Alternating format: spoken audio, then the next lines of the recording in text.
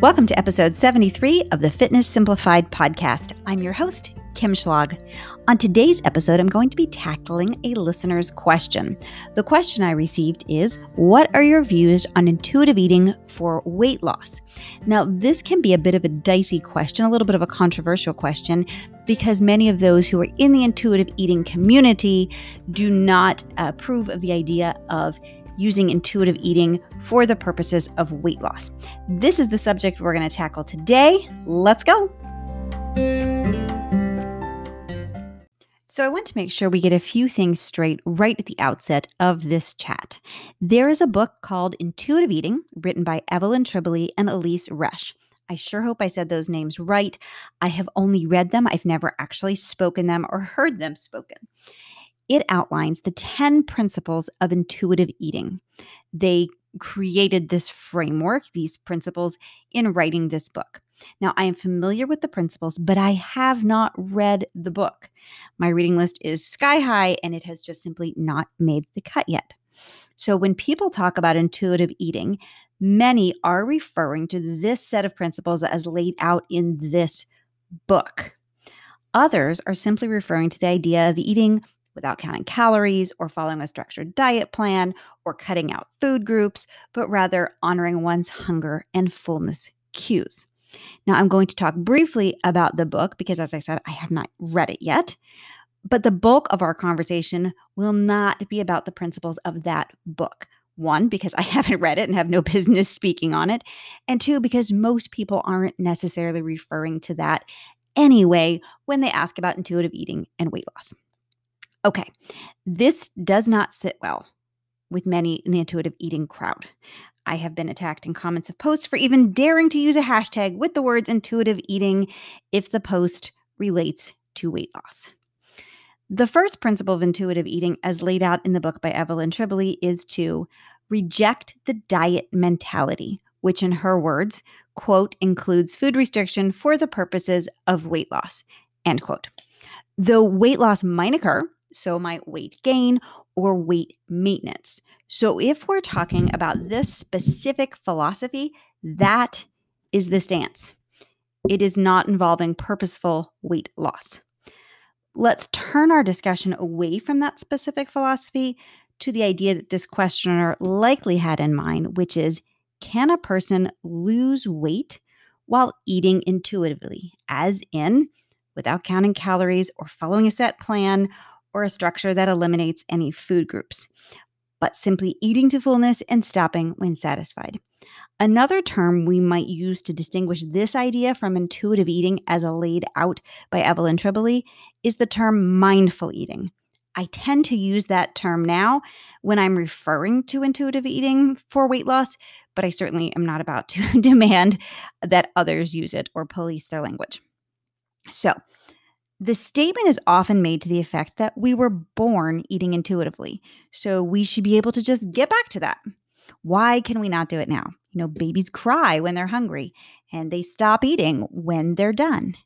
For many reasons, as we go through life, we don't keep that up because we eat socially. We eat at certain times because that's when our family is eating or due to our schedule. We even do that when we're not hungry. It's dinner time. It's 5:00. Mom's putting the food on the table. I'm not hungry, but this is when dinner's here, so we're eating. We learn rules from our parents like don't waste that food. Clean your plate. There are starving kids. You have no business leaving food on your plate. And on and on. We begin to eat hyper-palatable foods. Yes, companies design foods in such a way that we actually want to overeat them. Think about the Pringles tagline, once you pop, you can't stop. That is not coincidental. They literally design the food that way. Food is heavily marketed. Cinnabon, for example. Oh my gosh, I love them.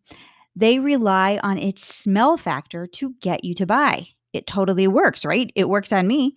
You know how you're wandering the mall and that scent appears and it's just like, so good.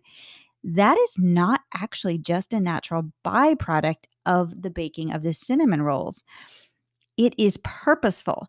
They actually have tested where to put the ovens in the store to make the smell waft deeper into the mall. So some stores would put them in the back, but now they have the stores put those ovens in the front of the store to make the smell stronger.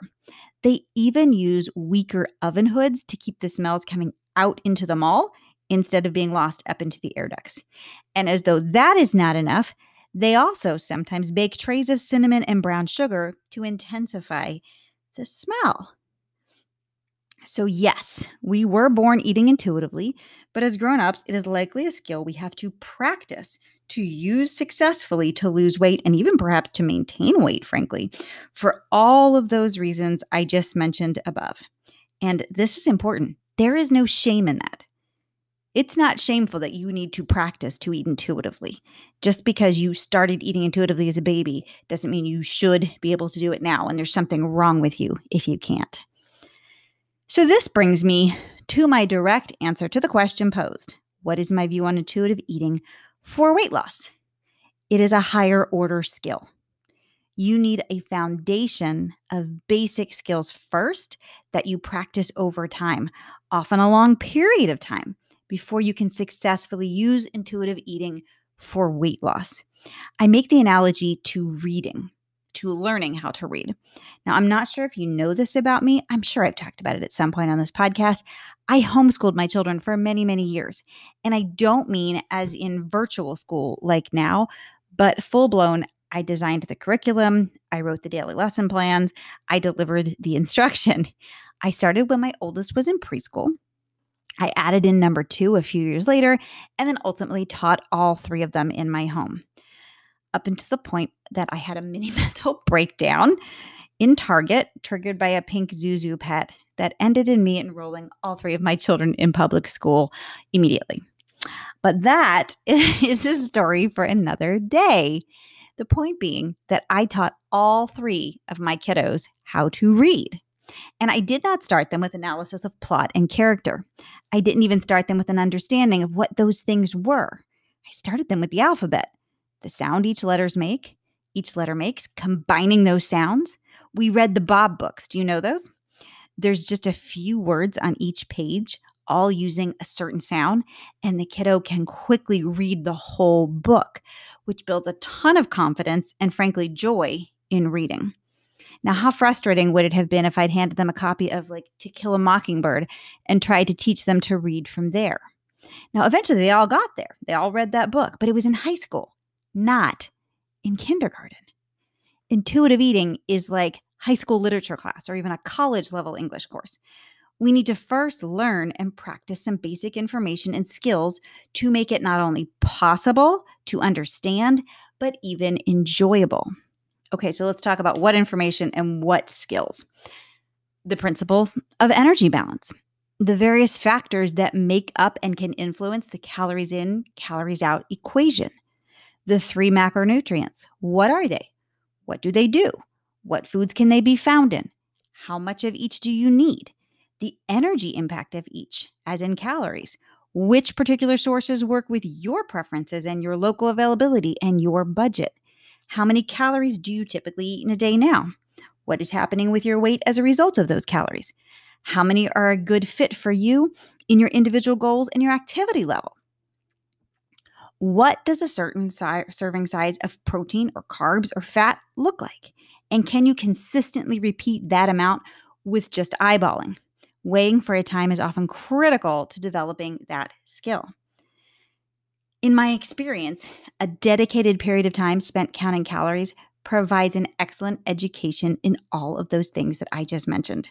You learn that information and you practice implementing it through calorie counting. That is like the elementary school stuff. That's like learning the letters and the sounds. And after a period of time, you can move on to the higher level skill of eating intuitively. But trying to jump into intuitive eating without all of those foundational skills is like trying to take a course in 18th century British literature when you haven't mastered basic phonics.